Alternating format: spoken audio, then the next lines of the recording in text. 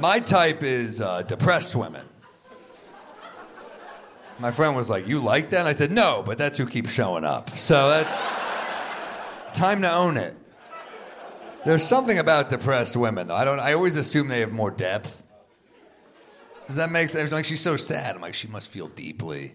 And then we hang out. I'm like, nah, just a bummer. Just a bummer. I get turned on, though. I'm like, how are you? She's like, terrible. I'm like, this chick gets it, dude. She sees through the bullshit that is life.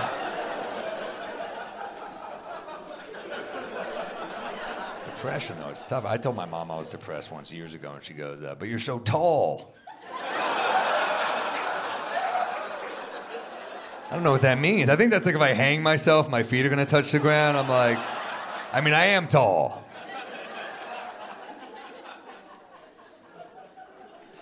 I'm in therapy, obviously, you know.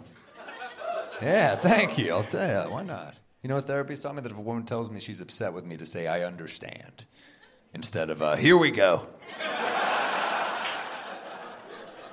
I don't like that one.